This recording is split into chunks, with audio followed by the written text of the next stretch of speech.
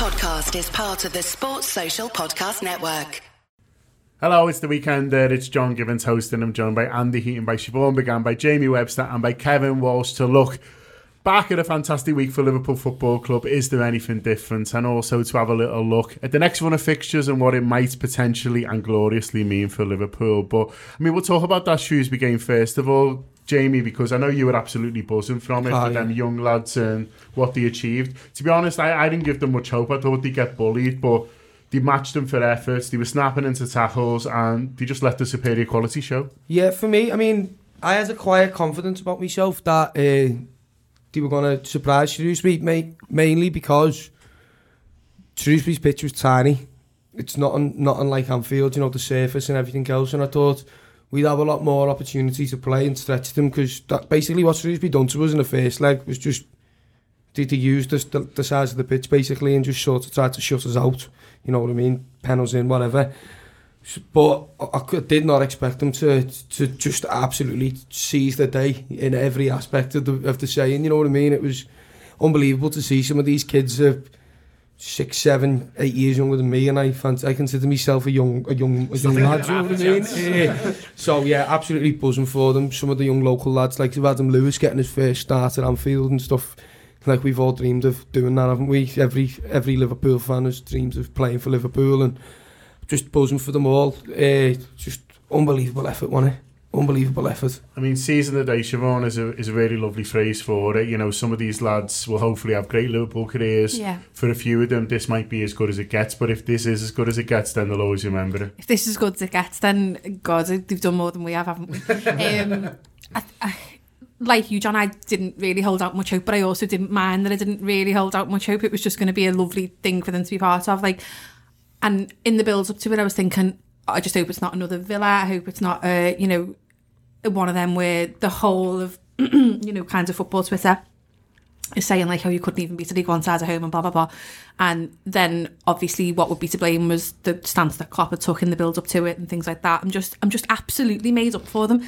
The idea of anyone only being 6 years older than them has just put the frankness up me, Jamie, because I'm like about 16 years older than them now. But I'm just absolutely thrilled for them, especially like some people who you thought that maybe weren't going to have a great game, like Vandenberg's been getting a bit of a kicking round, hasn't he, in places. He was boss. Kelleher's, he let him 5 twice, and then he was just the confidence towards the end of the match for him to just pick that one out I'm just made up for them.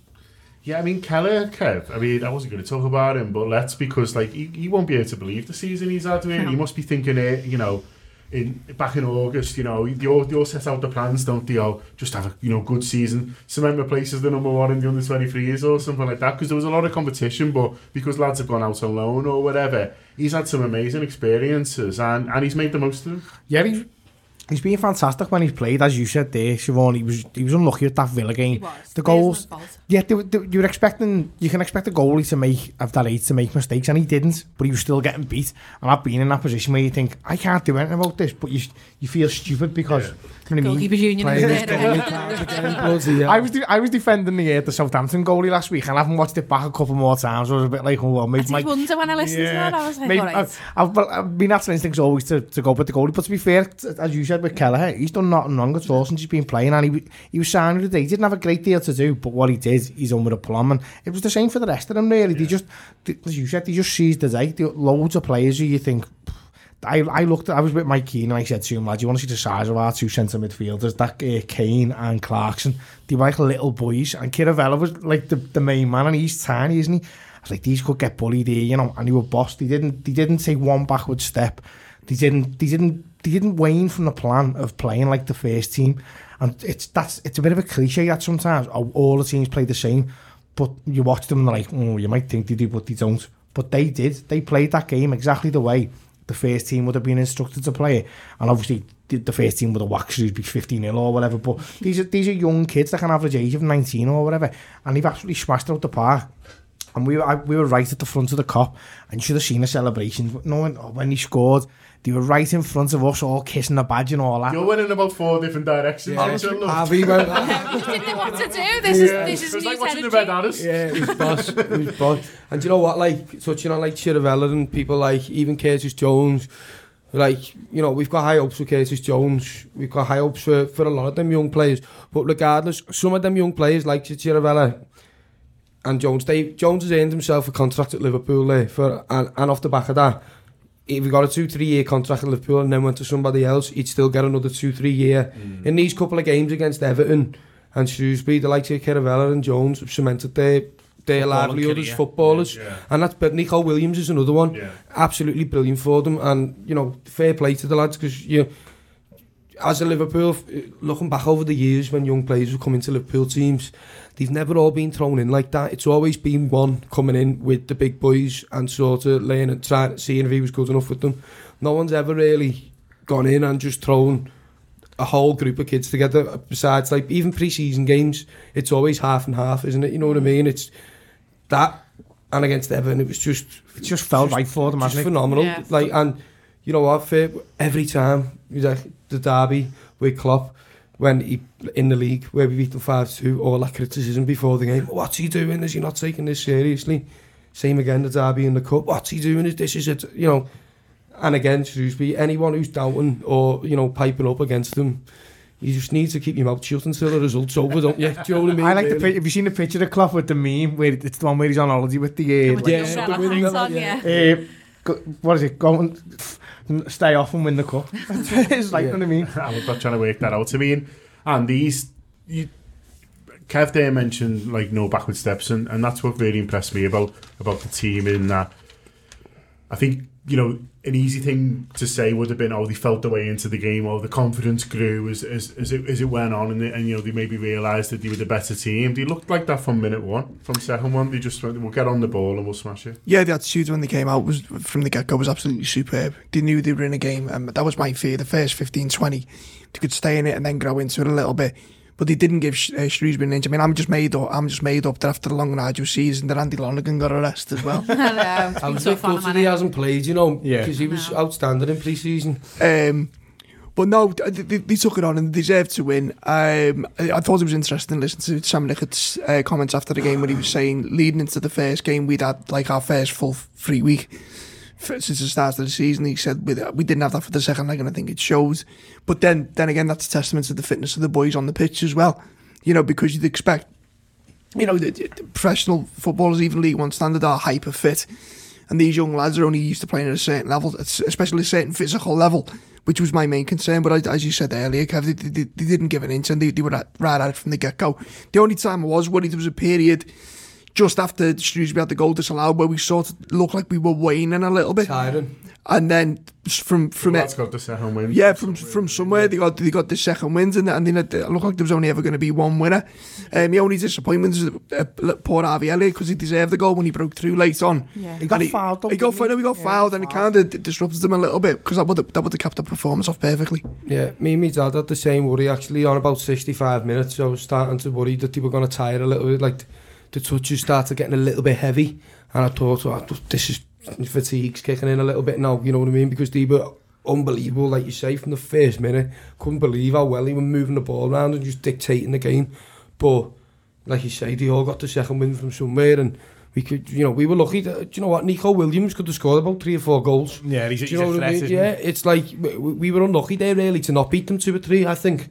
Yeah, I haven't seen their goal disallowed back. I haven't seen anything in it. Yeah.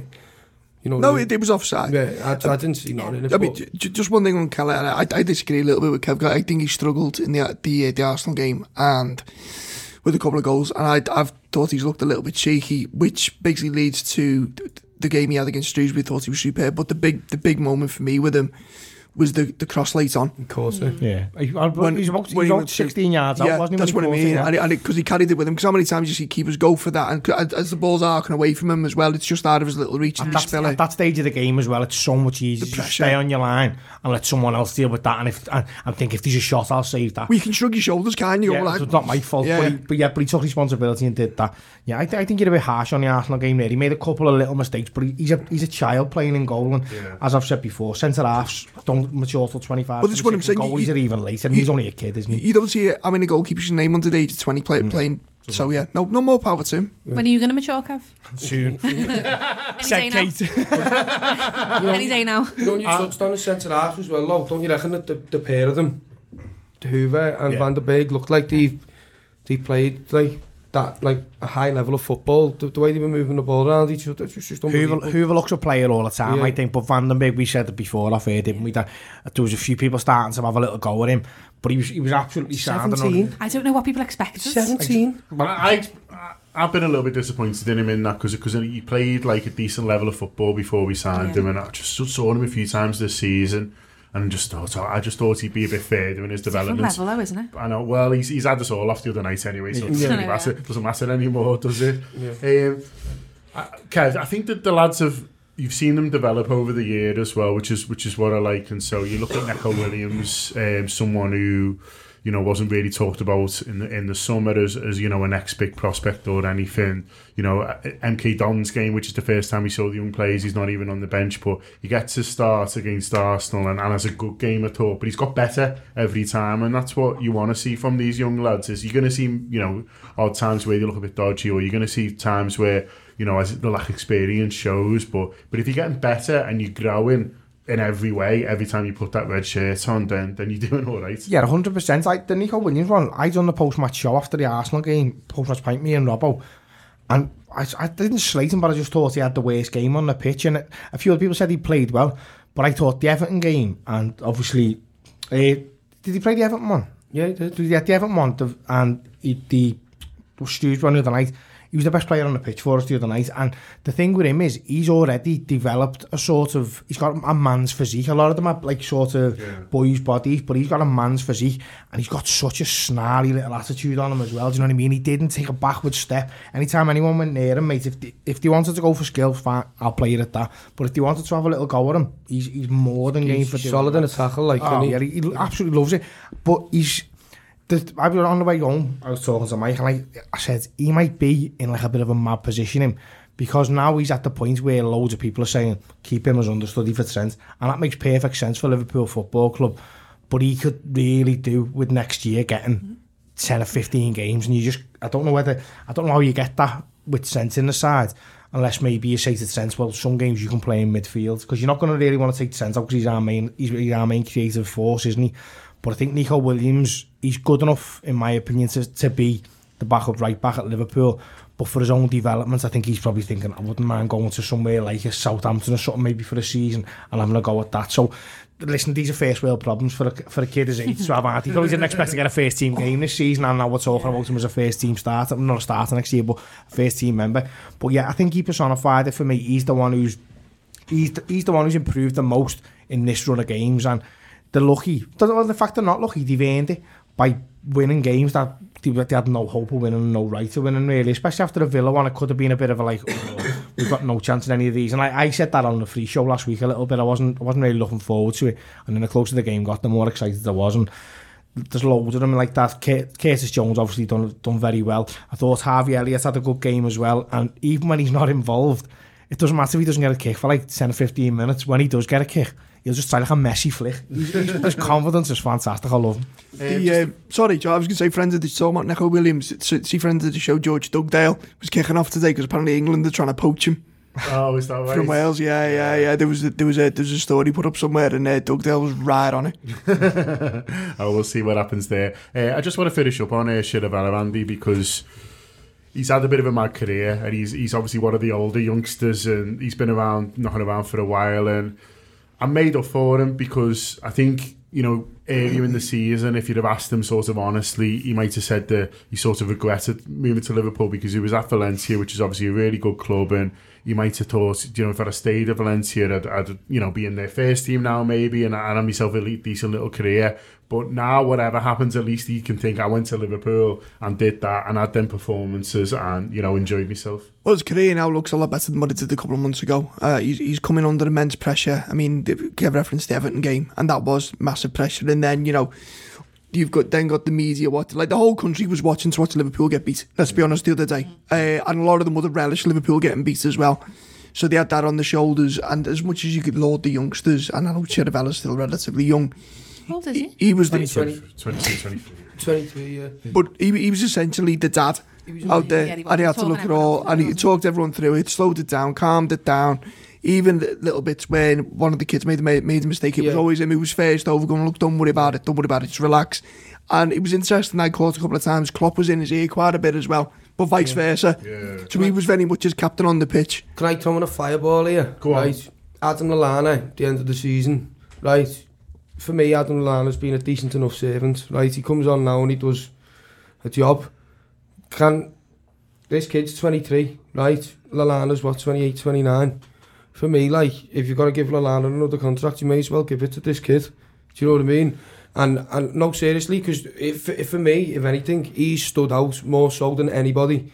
Like, I think you were rightly told to end on him, is he led by example every time he's played on the pitch against Everton. That was a tough game to go into against Everton because they're not nice games, are they? It's not a nice game of football. He had to battle, and the tackles he was throwing in, the way he was moving, every aspect of his game against Everton was spot on. He got the assist against Shrewsbury away. Do you know what I mean?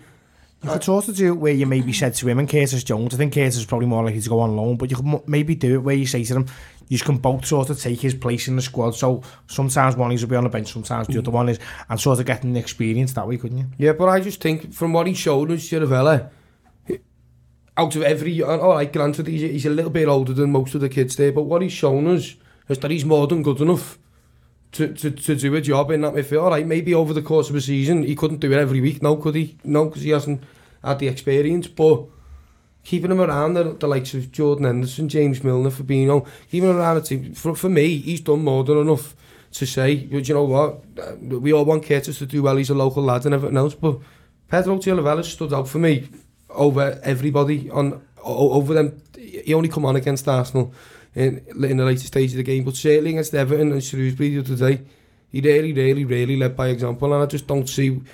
You look at these 23-year-old kids and you're looking at the likes of Adam Lallana, if he used to get another contract, we bring him on to sort of keep things ticking over and put his foot in. Is that not what Chiravella does? And he's only about a year away from a testimonial now, Chiravella, and if he stays. Yeah, he's been here a long time, and the thing is, he's had a really tough time. He's had a problem with work permits, everything. He hasn't played a lot of football, so for him to stand up and do what he's done, I think is a testament to his character. And you know, that maybe not everyone agrees with me, but my opinion is, why not? Okay, coming up, we've got more on Jamie Webster. He's going to be talking about his music, his new single, and we got some information on an upcoming event to support the Derby Rimmer Foundation. And Neil's doing a little bit on women's football transfers as well. And then we'll be back in the studio to talk about this upcoming run of games and the excitement to come from that. But now you gotta get me talking to Jamie. And in the studio with Jamie Webster. Welcome back. Always good to be back, John. Always. Nice one. We're here to talk about a little bit about your music and stuff around that. But obviously last time we had you in, it was to talk about Weekend in Paradise, which was your first single you released, obviously, with the label. How did it go generally? Were you pleased with the reception? Yeah, unbelievable, really. Overwhelming, to be honest. The initial response to it was great. And obviously, I think it got to number 8 in the charts, which was boss over the first couple of days. Died off quickly, but I'm sat on about 450,000 streams, which is on Spotify alone, which is brilliant. I haven't yet looked at what sort of sales it's done, but it seemed to me that enough people must have had a little go of buying it in the opening days because it got to where it got in the charts. But no, I'm just made up with the support I got. Obviously, a lot of Liverpool fans getting behind me and just supporting me in a different sort of venture, but obviously it broke out a little bit past them as well, which was also the intention, so I'm buzzing with it. Yeah, no, so it's fantastic. The original stuff spreading, and you've got a new single coming out as well. Yeah, Living for Yesterday. It's out on the 12th of Feb. Again, I made it with how it sounds. Worked with an old colleague of yours, in a sense, Richie Turvey, on it. Oh, used the very first producer of the Anfield Rap, really, back in the day. Yeah, well, Richie's obviously he's done amazing things in music. Yeah, he's really kicked on since us. Yeah, honestly, he must be the good luck charm. But he's done amazing things. Rich obviously works on the Blossoms album. He's worked on the new Cortina's album. He's flying. So to be able to work with him is great, and you know what you're paying for when you hear the song at the end. Basically, it's amazing. So yeah, nice one to Rich for helping me out. But the new single, Living for Yesterday, I think it's just as big as Weekends in Paradise. Yeah. It's a crowd favourite when you play live, isn't it? Yeah. When you do your live sets, it's one that always goes down well. Yeah, quite a Scouse sort of lyric song again, and quite relative. relatable to most people who'll be listening to it. So yeah, I hope I get, if it does half as well as Weekends in Paradise, I'll be buzzing. And I know you're working towards an album, you're busy recording and things like that. Have you sort of nailed sort of what that's going to look like? Yeah, I'm at the minute where me and my managers are sort of in dispute over what tunes are going to make the album. But I'm more than prepared for my album. I've got about 20 to 25 songs. I mean, it's a good problem to have, isn't it? When you're picking between songs rather than... And the good and bad thing about it is everybody who's listened to the tunes like different tunes, so there's different favourites. And I've got a couple of my close mates to give me their preferred 10, 12 tunes, and every list is sort of different. The main ones are on there sort of to be done, but yeah, I'm just looking forward to getting them all sort of recorded now and finished, and just get it out there now. Well, it'll be towards the end of the summer, but still, I'm amazed. I've always dreamed of doing this sort of thing, so to do it's amazing. I mean, it's harder than maybe people think, choosing what goes on that album, isn't it? Because I think people maybe think, oh, you write 12 songs and then you go, yeah, that's my album done. But actually, it's, those of us who are in the business know, Jamie, they're like, that it's all about, well, what do actually, what sound I want it to be, what fits in. You might have a really good song, but if it doesn't fit in with the others, then it'll feel like it kind of sticks out. Literally had that problem. I've started playing with the band now, obviously for my live gigs, and we went into Park Street and recorded 3 other sort of singles, and we come out of the studio, me and the lads and the producer, thinking, oh, they sound great. But then when we compared them to the Weekends in Paradise and Living for Yesterday, which was already recorded, it was like, it's a different band. Yeah, it wouldn't fit on an album, so we've sort of had to remix them and stuff like that, and it's a lot more than I thought would be. But at the same time, the album's got a concept, and it's basically the escapes and struggles of working class life, and yeah, that's one thing that will fit, you know what I mean? The sort of the lyrics behind all the songs, and that they sort of fall into each other, and what I'm trying to get at, and what I've experienced, and what my mates have experienced. So I'm just looking forward to seeing the feedback now.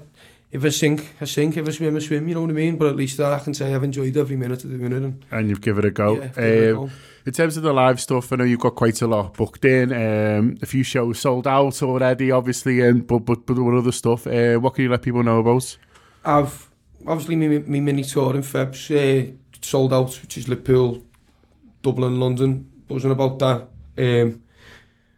As far as the Liverpool stuff, I can't talk about any of the things that are coming up, but I'm pretty much away for most of June and July, and that's amazing. Obviously, there's going to be title party, maybe parties in May. You never know what's, I don't want to jinx anything before it's set in stone, but obviously Liverpool fans know that by the time we're celebrating this league title, they'll see me as they will see yourselves. So yeah, I'm looking forward to that, and then once the album's out, I'll be doing a tour off the back of that, like bigger than the one that I'm doing in Feb. Looking to get some cities in Scotland, north of England, and just having a go and doing it. But just in that tour in September, there is a massive show in Liverpool which is going to get announced pretty soon. Brilliant. And yeah, I'm looking forward to that. So keep your ears out for that and buy a ticket, please.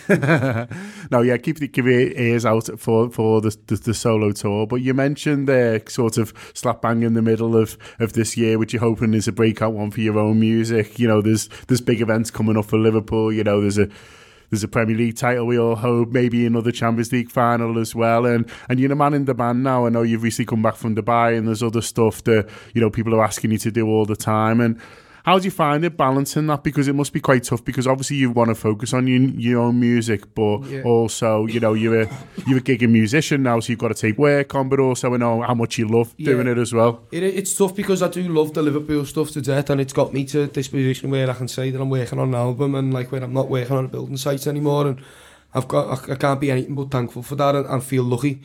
And I would never ever want to sort of, what's the word for it, take it for granted, because it's, even no matter how well my own stuff does, 60,000 people in Madrid, it's going to be hard to top. Do you know what I mean? It's the best day of my life to date. It's been, the transition is what I'm finding hard, obviously, because for every post you do about your own music, you get Liverpool fans asking about Liverpool stuff, and at the same time, for people who necessarily aren't Liverpool fans who like my own music, when I'm sort of posting about the Liverpool stuff, you know, obviously not everyone's a Liverpool fan, and people who aren't Liverpool fans really don't like us. So, you know, there's that aspect of it as well. But I'm just, you know what, I'm just going to try and do my best with it all. And thankfully, I've got good management around me now in Dave Pitchelinghi and Alfie Skelly, who are, like, probably a lot more stressed out than I am, trying to manage my diary for the next few months. But, yeah, I can't be nothing but thankful for it all. Do you know what I mean? It's just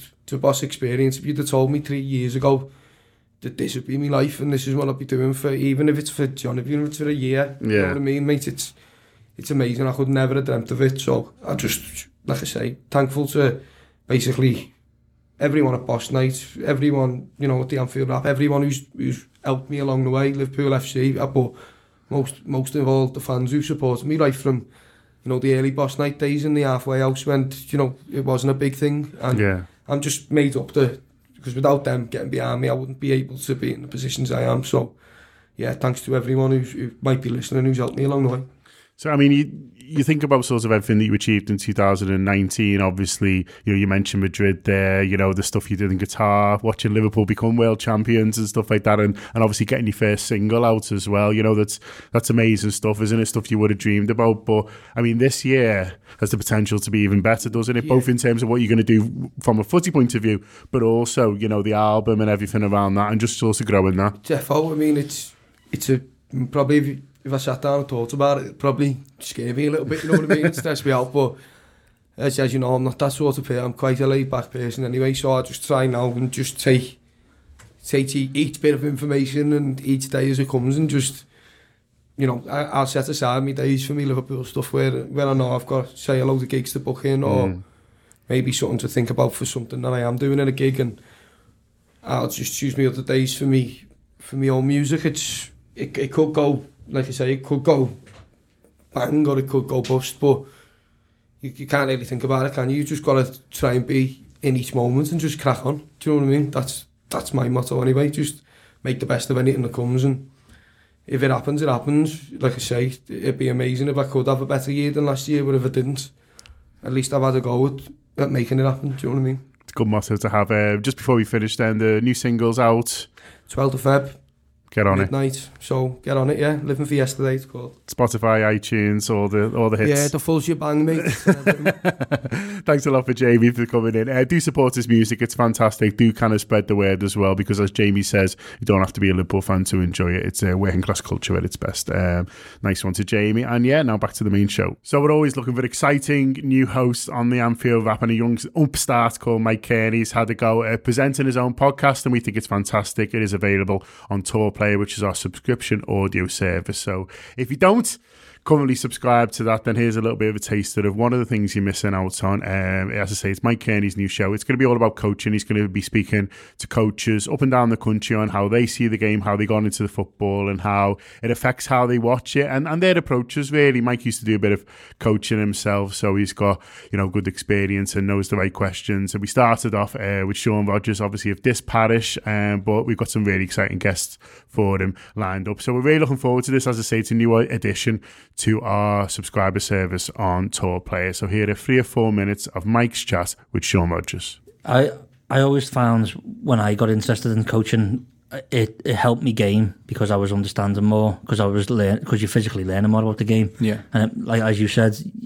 I wasn't great at football, and my situation was mainly my eyesight. I always had to feel like I had to know more. I had to be able to anticipate better than people who were fully sighted around me, and that sort of got me interested in coaching because I felt like it was something I had that no one else did, and I sort of, you know, blossomed a bit from the age of 13 to 17, 18 in terms of being decent and being able to be good enough to play school level, Sunday league level, which to me was a massive achievement. I wanted to know how when you started coaching, did you feel as if you wanted to start managing, not just a possible way into football? Did you have it in you that you one day want to be a manager on any level of football? Yeah, it's funny, you know, I've had this chat with Kopi completely off air before, where I think a lot of people, just in the way that they're brought up as a kid, have almost got, and it doesn't mean you're going to be good, by the way. You know, I tell you now, I was a very poor leader for a very long time. But I do think that when you're a young kid growing up, that it's almost genetic in you, and your environment almost, you know, it's something I said to Paul. A lot of managing directors moan about the staff. I know I used to. I go, why aren't the people coming through at 21 doing what I used to do at 21? And the answer to that is that you were always going to go on to become a managing director or some kind of leader role. So you can't judge everyone by that. People work at different rates. Most people look at leadership roles when they're a bit older in life, you know. And mine was just a bit of a fluke, to be honest with you, in that, you know, I'd captained a lot of teams and at times not captained them very well. You know, I'd sort of grown up with the, if you do well, you get a pat on the back, and if you steer off, you get an absolute volley of abuse. And we were moving into a different era, weren't we? Do you know what I mean? When I left school and sort of, you know, late 90s now, the world's changing, culture's changing, but also, you know, Arrigo Sacchi started to change the mould. You know, you in the past, they thought you had to be a horse to become a jockey. Do you know what I mean? Well, you don't have to be a horse to be a good jockey. So you don't have to be a world-class footballer to be a world-class coach. Quite often, it's probably best that you're not. And then after Arrigo Sacchi, you got people like Arsene Wenger coming through. Then obviously Gerard Houllier moves to Liverpool. So all around, and then you got Rafa coming in, and then it's sort of Rafa v Mourinho, these two people who, you know, Mourinho very fortunate in a way, you know, unbelievable kind of ability to learn, but Bobby Robson gives him a job as an interpreter, sees him doing a couple of little bits with the goalkeeper and gives him a chance that all of us would absolutely kill for, you know. So that was the kind of era we were growing up in. And then a very good friend of mine asked me if I'd go on me sort of level 1 coaching badge with him, and I hadn't thought about it, to be honest with you. So I went to Liverpool FA, did the level 1 coaching badge, and then an opportunity came up to work with Wirral Schoolboys side. Wirral Schoolboys, for a number of different reasons, hadn't had a team for a long time. There were a lot of youngsters on the Wirral that weren't getting a chance to play county football. The Liverpool FA under Tom were absolutely flying. They were winning like national cups year in, year out. So there was a lot of kids on the Wirral, like Tranmere, Wrexham, Everton, Liverpool, you know, a decent football in an area who just couldn't play county football. So we were given the opportunity to go in there and help out, and that's, I think, what really inspired me to do a bit, because we'd been helping out a really local team. A mate of mine was working in a bank in Liverpool. Typical thing, it's a fella in there who's a dad of a kid in the team, no coaching badges or anything, and he's got to do the under-11s or it won't exist, which is fine. But it was interesting looking at other managers on the touchlines, because I always, you know, anyone listening to this who's in, I always warn people about this, that whatever you think is your European Cup final isn't. And even in non-league, you know, you look back and think, I'm going for a particular league title, even in adult football. And then as you progress, you look back and go, was that as big as I thought it was? Did it matter as much as I thought it was? And certainly in youth football, because I was still young and because I could see what was going on other touchlines, we adopted a completely different approach. And, you know, I'm going back now to about 2008, 2007. But, you know, no matter how good or poor the team was, we made it enjoyable. Everyone got the same minutes. We rotated all the players. It didn't, you know, we managed the parents at the start of the season in terms of saying, these are the rules. If you don't like it, do one. You're going to sign up to them. This is what we're going to implement. And it was great. Yeah, if you want more of that, as I said earlier, it's on our subscription audio service. So if you go to theanfieldwrap.com/subscribe, you can sign up there. It's £7 a month for audio, or if you fancy the video as well, it's a tenner a month. Loads of great stuff on there at the moment. Loads of good interviews we've done, obviously, over the last 12 months. And it's your best place as well for immediate post-match reaction to this fantastic Liverpool side's winning run towards glory. Coming up now, we've got Josh speaking about events coming up for the Derby Rimmer Foundation. So, yeah, over to Josh. Hi, it's Josh Sexton for The Weekender. We're doing another little special here about the Derby Rimmer Foundation. We're going to tell you about a special event we've got coming up. I'm joined by Luke Garrett and by John Connors. Lads, just introduce yourselves first and your sort of background. Hello, everyone. Yep, John Connors here. Quick background about me is currently involved in some event-wise with Cop Mania. Promoting some ex-players and giving some fans the chance to come and meet the players and listen to the stories, but heavily involved with the Derby Rimmer Foundation through my friend from school, Chris, and with Luke, and we're going to do another event now to raise a lot of money with the foundation. And Luke, yourself? Yeah, I'm work for a company in the city at Eastside. Went through school with Chris and good friends with Stephen through his older brother and through playing football. And John and I went to school together. So yeah, we made the decision to put on an evening.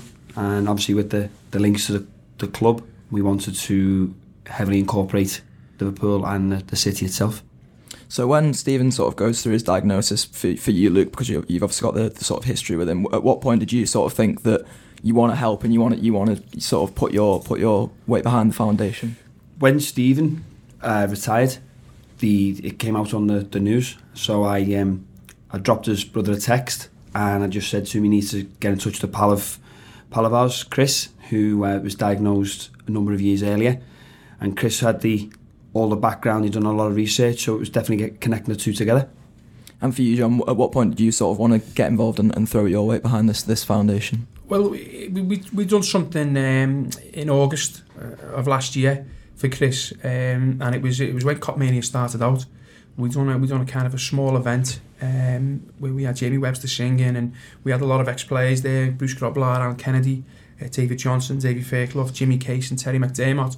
And we invited Chris along to come and support the event, where we found out whether, how we could raise money for Chris and how we could benefit the foundation. So it started for Cop Mania in August of last year, really.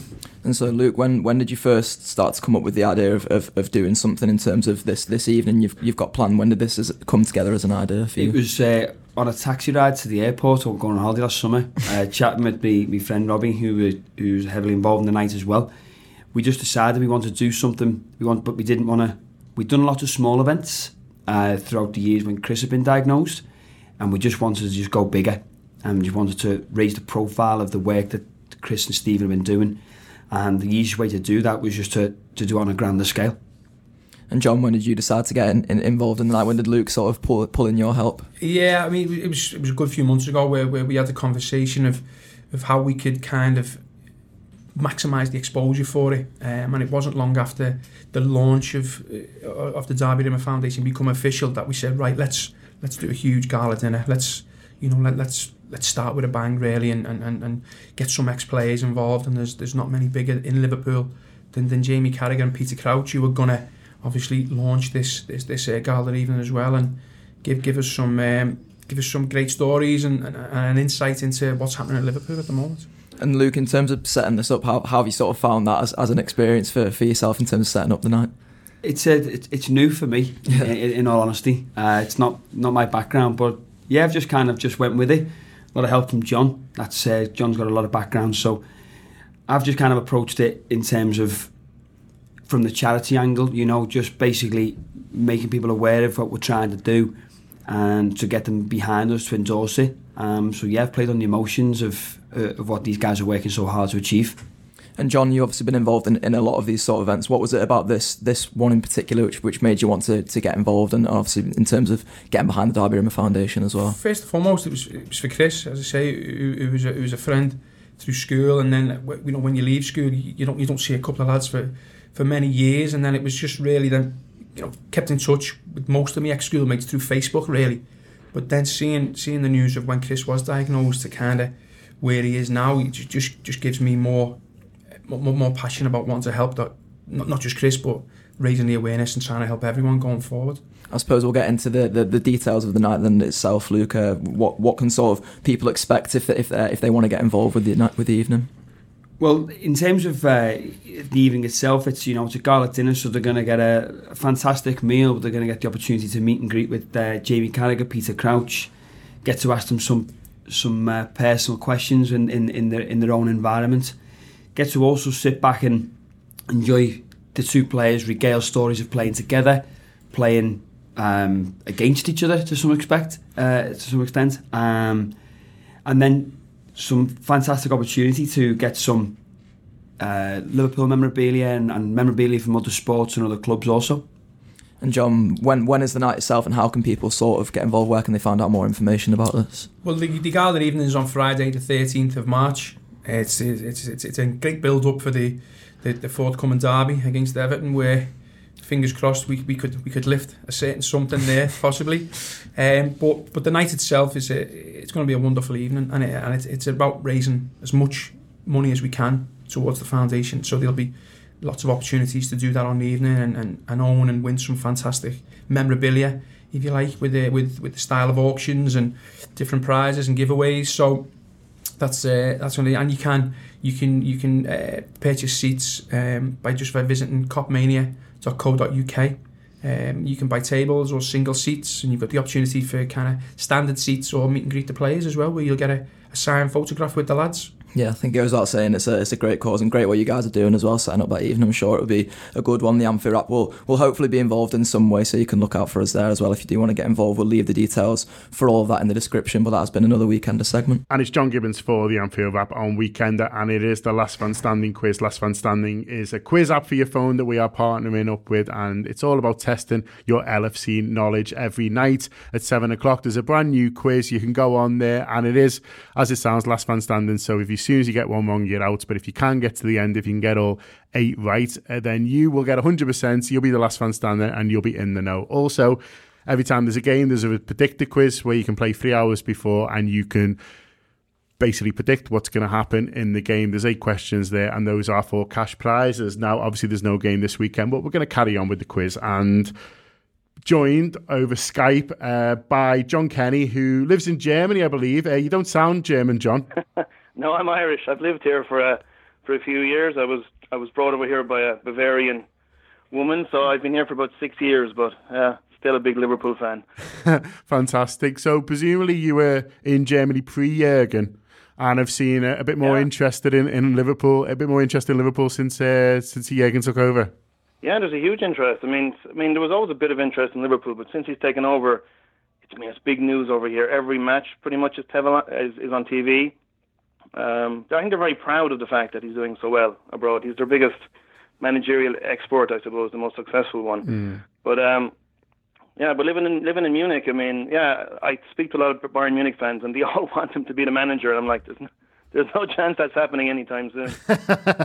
No, he's happy at Liverpool, and we're certainly not going to sack him. No, and my whole family are Bayern Munich fans, so the Champions League match was fun last season. Oh, bet it was.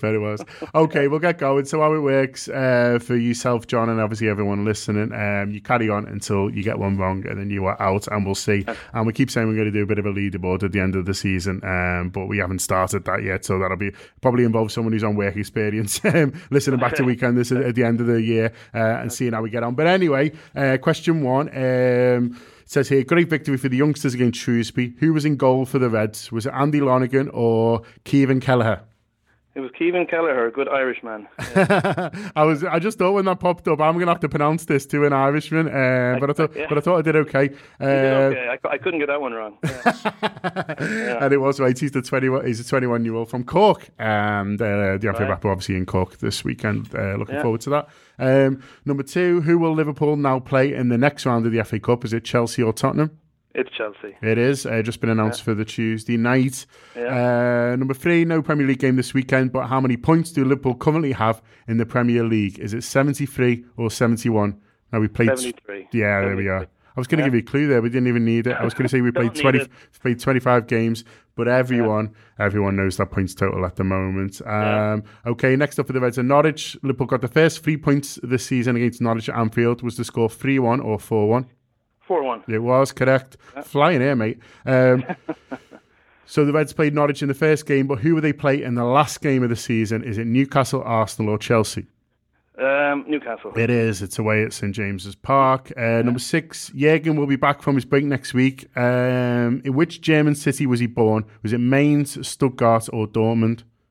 Ooh, I should know this, living in Germany. I think it's Stuttgart. It is Stuttgart. I read the other day that he was quite rude about Stuttgart recently, and they've all got a bit of a cob on with him, which was quite interesting. Yeah. I think he called the people weird or something. But, I'm sure he was only joking. They're a little bit weird. Are they? Oh, there you are. Oh, fuck them then. Okay, question 6. In the next in the next Champions League game, will... So who have Liverpool got in the next round of the Champions League, basically? There's a roundabout way of asking it. Is it Dortmund, Atletico Madrid or Real Madrid? Atletico. Yeah, that's an easy one for question 7, Yeah, I think. yeah. In what season did Liverpool last play Atletico Madrid in the Champions League? Was it 08-09 or 09-10? That's hard, That's a isn't good it? question. In the Champions League, I think it was 09-10. No, it was 08-09. That is a tricky one because we played them in the group stages in 2008 and then we played them in the Europa League in 2010. That's what I was thinking of. We lost in the semi-final. Yeah, semi-final, lost on away goals. So that was a hard one. But you did well. You got 7 right. It might be good enough to get into the semi-finals if we figured it out at the end of the season. But we'll definitely send you some merch. So if you can let us know your address in Germany and your shirt size, and we'll send you something over. But thanks very much for playing. Do download everyone the Last Man Standing app. It's good fun. It's completely free. And every now and again you'll see me and or Neil doing one of the quizzes. But thanks a lot to John. And now back to the show. A pleasure to be joined by Kieran Taven from The Athletic to talk about a piece he's written pertaining to women's football, transfers, player welfare, wages, all of that sort of stuff. If you want to read that piece and you don't subscribe to The Athletic, if you go to theathletic.co.uk/The Anfield Wrap, you'll be able to get all sorts of reductions there for access to The Athletic's fantastic set of writing, and one of those writers is Kieran, and here he is. And Kieran, the piece was, firstly, coming from a predominantly influenced by men's football at elite level background, it was eye-opening stuff really about the absolute firstly the idea that contracts are all between 1 and 2 years, the fact that so many women move on frees, the fact that there's maybe not the sort of protection from agents that we're used to seeing in the men's game. It is something totally and profoundly different, isn't it? Yeah, well, look, first of all, thanks for having me on. Always been an admirer of the work that you guys do and the numerous awards that you seem to scoop at these evenings. It's all gerrymandering.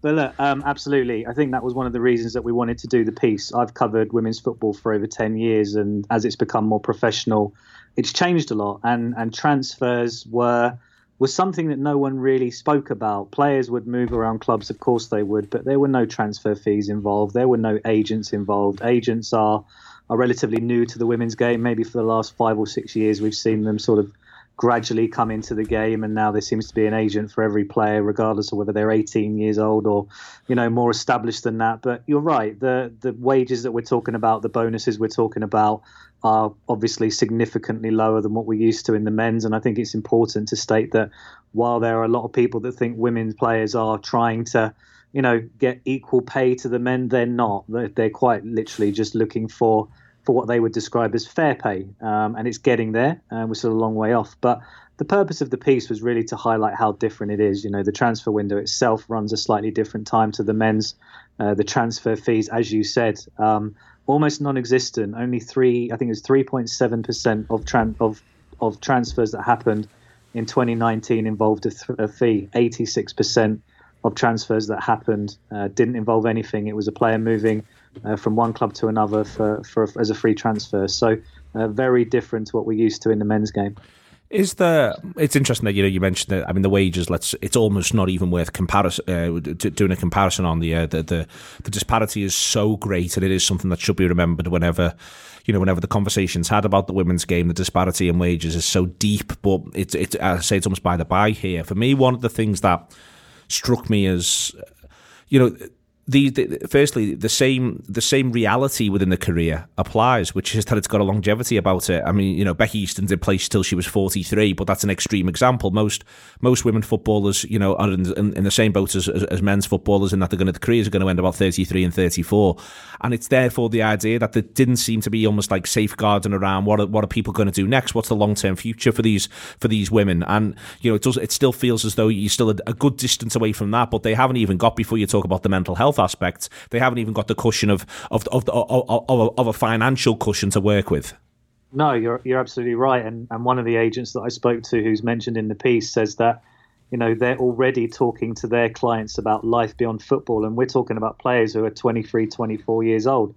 They don't want them to get to the end of their career with no idea what they're going to do. I think one advantage maybe that some women's players have over the men is that they're not plucked from, clubs at 9, 10 years old and put into academies. Some of these players have been to university. Some of them have got degrees and are well educated. And that's not a dig at men's players. It's just it's a different game and a different industry. But there are players, especially in the United States, a number of players retire in their mid-20s and use the degrees that they've got to go off and probably earn more money in a job than they will in football. And that's probably applicable to some players in England as well. It may well be that their careers are more lucrative when they finish than when they're actually playing. When and as this industry changes, because within the piece you mentioned the fact that for the first time there's a growth sort of in agents around this, and that there is a desire also for the sort of the shroud that's around all of this knowledge as to who's earning what, and therefore comparison points to begin to disappear. And it does feel as though it's a moment where this is changing a bit. With the increased exposure, there will come, obviously, exposure as to what goes on behind the scenes as well as what goes on the pitch. Is there a sense of optimism that, firstly, the women in women's football can begin to earn more, or is there a sense that money's mostly going to go to certain star players? Yeah, it's a bit of both. If I'm being honest, I think now there are more players that can earn a living out of it. It's just dependent on, as you say, those players at those top clubs can earn what you would describe as a comfortable living. There are players in the women's game, not many of them, admittedly, but there are some on six-figure salaries for a year. We're not talking about hundreds of thousands of pounds a week. We're talking six-figure salaries for a year. So there are some that can earn a very good living. And obviously now, as women's football has become more exposed to the public eye, there's obviously more opportunities for endorsements and commercial opportunities. So, their agents aren't just looking at what they can earn on the field, they're looking at what they can earn off the field as well. Boot endorsements, players in certain clubs have got deals with jewelry companies, and much like we see with the men, they have endorsements with commercial companies who are looking to use them to market their products. So that exists now, and that maybe wasn't something that we saw before. So players can earn a good living, but it's only going to be a small percentage if we're looking at the bigger picture.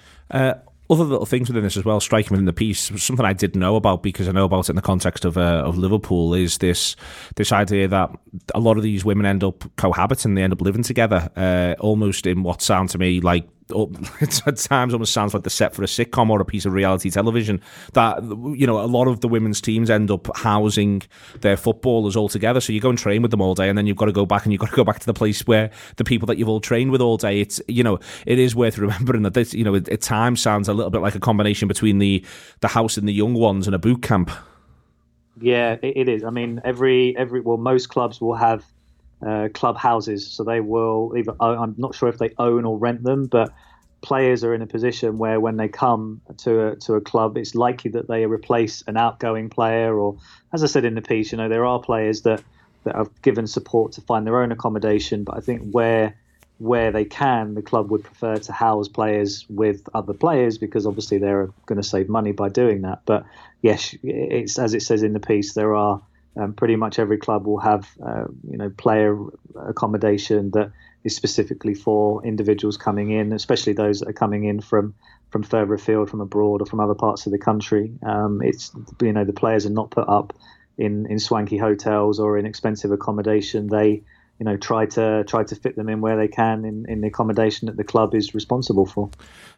Lastly, before we have a little bit of chat about the weekend's game, I think that is there in general, so for instance, the Barclays deal last March comes to massive fanfare. It is such a huge amount of money.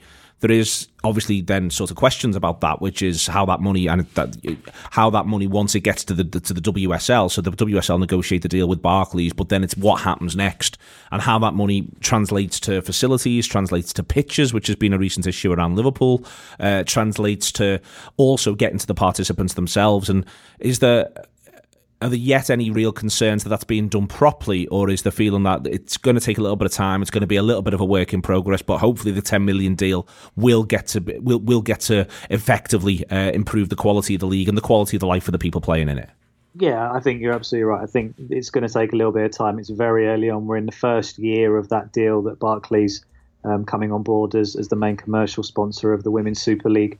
I think we've kind of seen very gradually it sort of coming to fruition when you look at the standard of player that clubs are able to now attract. And we're talking about clubs that maybe aren't the size of, some of those teams at the top. Bristol City, for example, are languishing near the bottom of the league. We're able to bring in an Australian international. Now, I know Australia on the men's side of the game aren't what you would describe as an elite side, but on the women's side they are. And we're talking about a club near the bottom of the league able to bring in an Australian international. I know that your listeners won't like this, but Everton have made some good signings as well, showing a little bit of interest in trying to, make themselves more of a force in the women's league like they were, nearly 10 years ago. I think it will take a little bit of time. I think, some of that will go on trying to attract talent into the league, and that is the Women's Super League is now seen as one of the main leagues in the world. One of the agents I spoke to said that a lot of players now see England as the place to be, which is great. But we need the financial backing to be able to accommodate those players coming in, whether that's wages or, as you said, the standard of pitches or, accommodation, whatever it might be. But I think it'll be a slow process, but we're seeing signs of it early doors already. The weekend then, Liverpool women go to Everton women at Goodison Park. The game's at Goodison Park for the first time. It's the weekend, I think, where Kieran, Liverpool very much need a win. They won last time out. They find themselves in this position where ultimately they are battling with Bristol at the bottom of the table. It does look as though from the outside looking in, Bristol are a poorer side, certainly a much more porous defence, conceded a hell of a lot of goals this season. Liverpool's problem has all been in front of goal, hasn't it, Kieran? They simply cannot get the ball into the back of the net. Yeah, and don't read too much into Bristol City's defence, because 11 of those came in one match, which I don't particularly like talking about, but they got done 11-1 by Arsenal before Christmas. So, it was one of those freak games where they just didn't turn up. But looking at Liverpool, they've got some good players. They're underperforming, there's no doubt about that. I think that the pitch situation at Tranmere is not helping them, or it certainly did help them. On the flip side, earning a point against Chelsea, who are absolutely flying at the moment before Christmas. But yeah, they need a win. They'll want to avenge the defeat that they had at Anfield. Obviously, the two met in the first derby of the season at your place, and Everton were able to squeeze a victory out there. And speaking to one of the Everton players this week, they admitted that Liverpool were the better team on the day, but Everton were the ones that came away with the result. And yeah, you've hit the nail on the head. Liverpool have managed to shore up the defence, but they're struggling up front, which is a surprise because they've actually got a few players in that team who've got good experience at this level. One or two of them have shown in the past that they're quite capable of finding the back of the net, but for some reason at the moment it's just not quite happening. But they've got a good coach in Vicky Jepson, very well respected despite the fact that they're struggling. I think if it were the men's side, for example, who was struggling, which you're very clearly not, there would probably be a few people questioning whether she's the right person for the job, but that's not quite happening. I think people understand the situation she's in and that she maybe needs a little bit of time. Last little thing then is to put you ever so slightly on the spot, Kieran, for a prediction for the game at the weekend. Do you think that Liverpool can get something from it? Yeah, of course. I mean, derby games are always going to be close, aren't they? And I'm not just saying that. I think Everton know that they're going to be in for a game. League positions almost become irrelevant when it comes to a derby. Unless it's the Liverpool men playing against the Everton men's side, it tends to be a little bit more straightforward. But look, there's absolutely every chance Liverpool can get a result.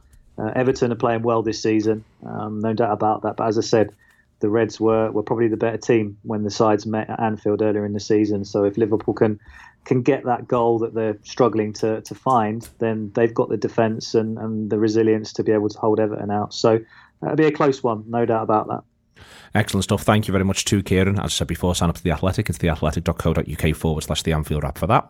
And now back in the studio with Andy, Siobhan, Kev and Jamie. And we're going to talk about something that's been bouncing around our office a little bit, I'm sure, bouncing around Liverpool, is the idea of less if, but when. Someone said to me before, Siobhan, I'll be gutted if we win the league because City drop points. And I'm like, mate, you need to get a grip. No. First world problems. I mean, however it happens, whenever it happens, I'll have my undies on my head. I'm looking forward to that. We'll just park that for now, John. Yeah, I mean, it's proper first world problems, isn't it? I mean, the idea of the concept of even potentially talking about not when, not if, but when, seems a bit crazy. I remember us all kind of thinking nowhere near to this extent, but towards maybe Christmas last season, kind of got our eye white then a little bit. So everyone's being overcautious now, but people who are still being cautious now are probably getting told to shut up and get on with it, aren't they? But being gutted because it's won because City have dropped points. All that does to me is extends how long people get to enjoy it. Because everyone's like, I think it's Dan Austin who says a couple of times, you know, like, we get to win the league every single weekend. Yeah, like imagine having more weekends when you get to win the league. It just feels... Listen, it's not a problem either way. Obviously, you want to win it on your own terms, but the more that City kind of drop points, and it's just that, oh my God, it's even quicker, it's even more secure. Take it any which way, to be honest. It's one of them, like, the one that always sounds with me on this, because I don't want to win it because they've dropped points. I want us to win a game to win the league, so everyone's there. I want it to be good, obviously. On the day, you mean, as in we win it because... So say you're playing. So do you remember? Oh, scratch everything I've just said. I completely agree.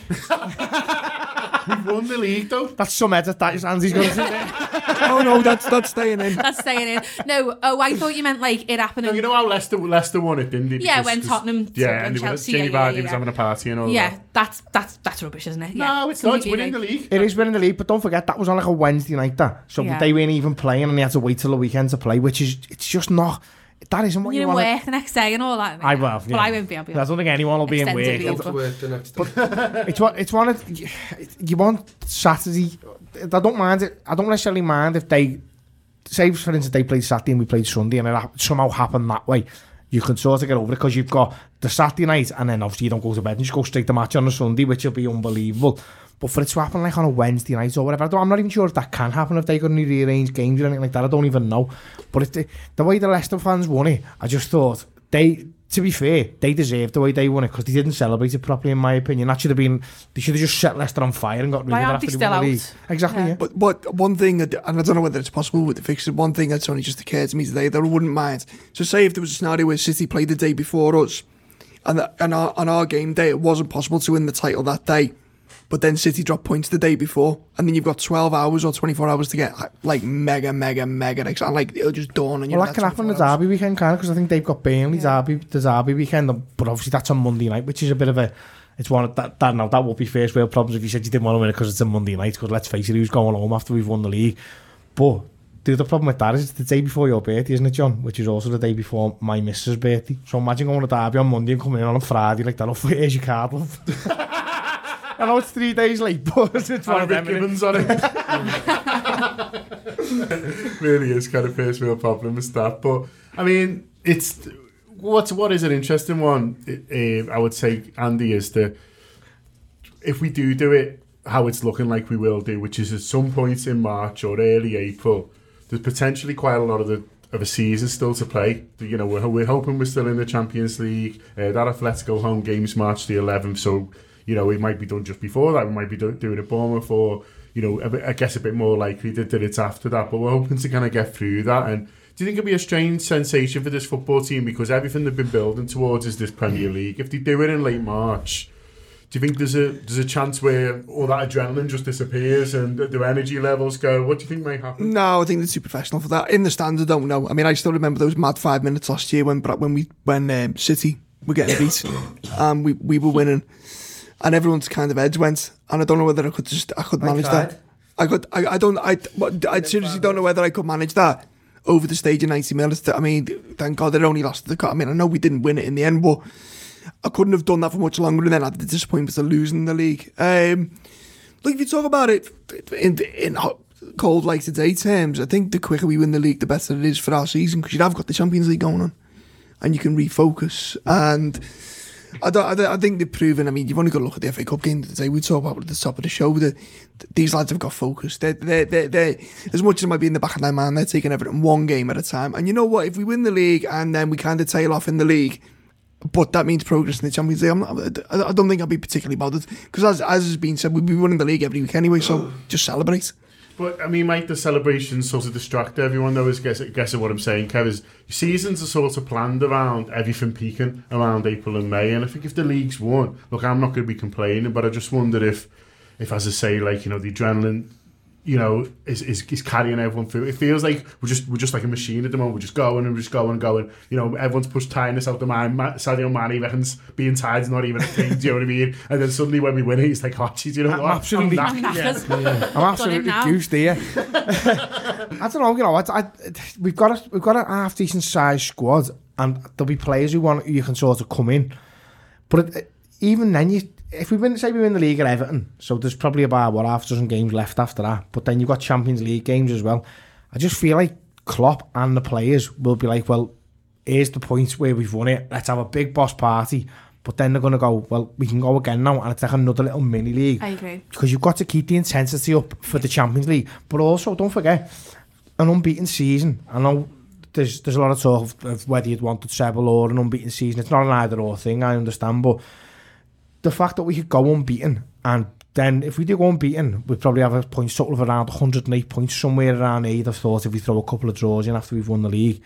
That's not just winning the league, that's going down in history as the greatest Premier League team ever, and that'd never be beaten, I don't think. So they've got loads of little goals that can keep them going. It's not like when Leicester won the league, I don't think they won another game for the rest of the season, maybe, you know what I mean? And that's understandable because they were playing and pushing towards that goal, and it was taking everything they've got. Whereas I think this Liverpool team, like, they know the league's done now, but they're now thinking, if they're not talking in like the quietest moments about going unbeaten, they're not human. Like, I know they tell us all the time, oh, the next game, and that's how they get through that sound. But in the back of everyone, their minds will be the invincible Arsenal team still gets spoken about when they had 12 draws or whatever it was.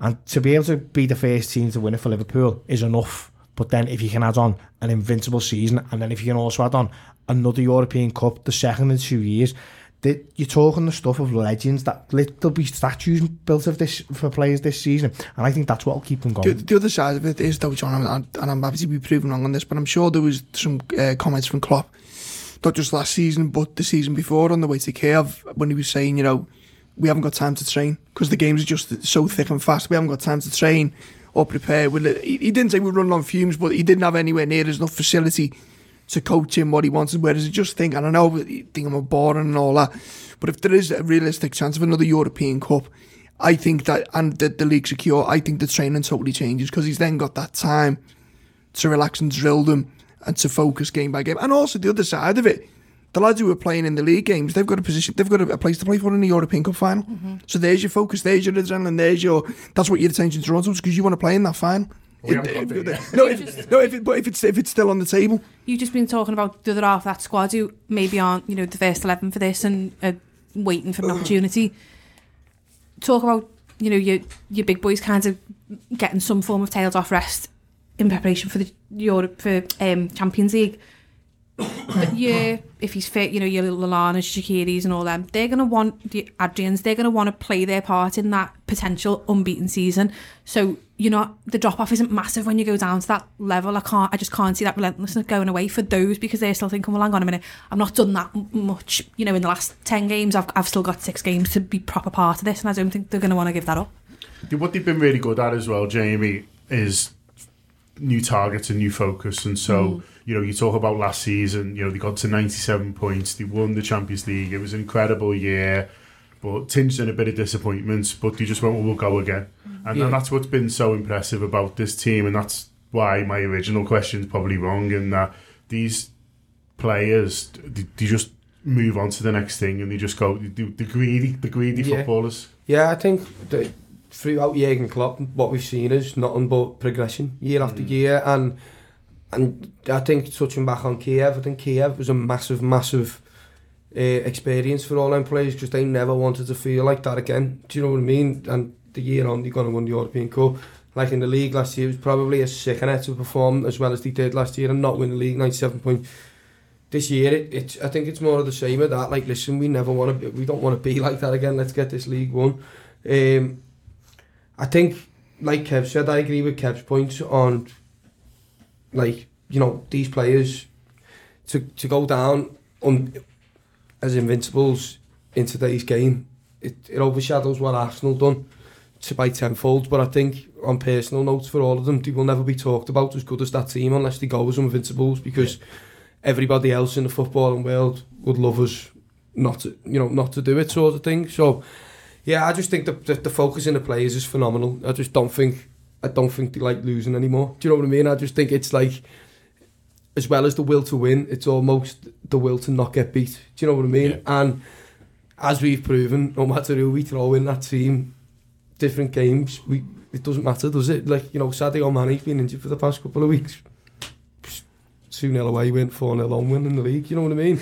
Well, I think that's the injuries have been overlooked as well. Everyone talks about Man City and the injuries there, but we had our first... No, but we had Alisson missing for the best part of the 6 weeks. More than that. He missed 10 games, didn't he? And then you've had Mane out, and we've had a couple more out as well. You've had Matip's been out injured, Lovren's been out injured, Gomez has been out injured.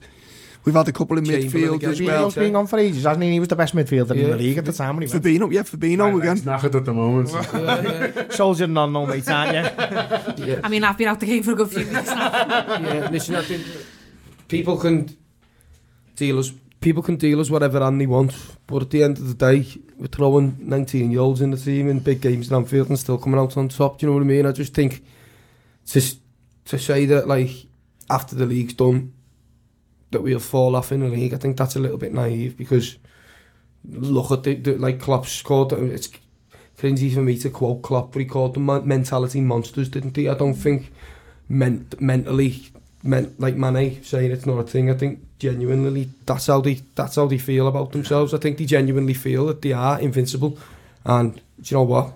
I wouldn't. I said it a couple of months ago now. I wouldn't be surprised if we went unbeaten till the end of the season. Further still, I wouldn't be surprised if we won every game till the end of the season. Do you know what I mean? Yeah, because it's a short career. They've got, like, it's not a big opportunity to make a mark. They're all just thinking, well, it's all right, because I'll be on the beach in 5 years for the rest of my life, so it's fine. I'll just go now. It's fine. Unlike the rest of us. If you look at like Wijnaldum. Like, Wijnaldum's been a solid player for us too, but he's never really stolen any headlines or anything like that. He's been pivotal this season and forever. Don't mean on the European Cup, but being in this Invincibles team for him, he's a Liverpool legend. Do you know what I mean? For life. Do you know what I mean? Because he's done. It's undoubtedly the best team Liverpool have ever seen. If we set the records that we need to set, do you know what I mean? So for players like him, Wijnaldum, even like, we're talking about Joel Matip and stuff like that. They've had massive parts to play this season, and for players like that, who, everyone talks about Van Dijk, when we won the European Cup, Van Dijk, the front three, Jordan Henderson's getting a lot of credit now, rightly so. But for the other players to go unbeaten all season and win the league in the best style ever, they were one of that squad, you know what I mean? That's like their sort of legacy at Liverpool Football Club. They might not have scored winning goals in big games or nothing, but they were there in that season. And that's something that they'll be able to live off, basically. The likes of Divock Origi and people like that, they can live off this couple of years. Look at some of the other players who've lived off it, do you know what I mean? Maxi Rodriguez still gets his name strong, and he was a decent enough player, but he didn't exactly win anything. Michael Owen on the Jamie Carragher podcast today made that point. He said there's some Liverpool players who are remembered by the fans so fondly, Lucas. And they've done nothing for the club. These players have already won a European Cup, and they could go on invincible, win our first league in 30 years, and maybe another European Cup, and possibly now the FA Cup as well. The end of this season, I don't think we'll understand how big this season is and was until we look back on it and go, wow. But just to finish off, Andy, what's lovely about it as well is it does feel like it's just the start, and you have to always go on. But I was talking to a friend this morning who reminded me that we're getting a new training ground in the summer, and we're getting this £60 million complex in Kirby that they're all going to move to. I don't know why I forgot, because Lizzie Doyle claims her dad's building it on his own every day, doesn't she? But it's this new thing that we're getting, and that's going to give everyone a big boost. And the fact that these players are all on a good age, and all on big contracts. Someone put an 11 up before, and how long contracts they're all on, and they're all sort of tied down. And yet, look, you've got to go out there and do it. No one hands you trophies, but it does feel like this season could potentially just be the start of like a golden period for Liverpool. Yeah, and I love how thorough Klopp is, making sure that he builds the new training complex in the windiest part in Liverpool, considering how much he moans about it at Anfield so much. Sorted, isn't it? Every time he goes to Anfield now, it's there you go. Like, wins what wins. Yeah. No, cost for the players is the young players as well, seeing them every day. Yeah. It's only got to make them on even more. But you look at the great sides over the last 15-20 years, and there wasn't much movement in and out the side. Then it looks like Liverpool have got that now. You look at the Real Madrid side, the majority of them stay together, all parts of the team for 5, 6, 7, 8 years. You look at the Barcelona team, that not so much the one now, but You look at the one from Messi when Messi came in, it was kind of like the same spine. Bayern Munich was it was always Ribery, Robben.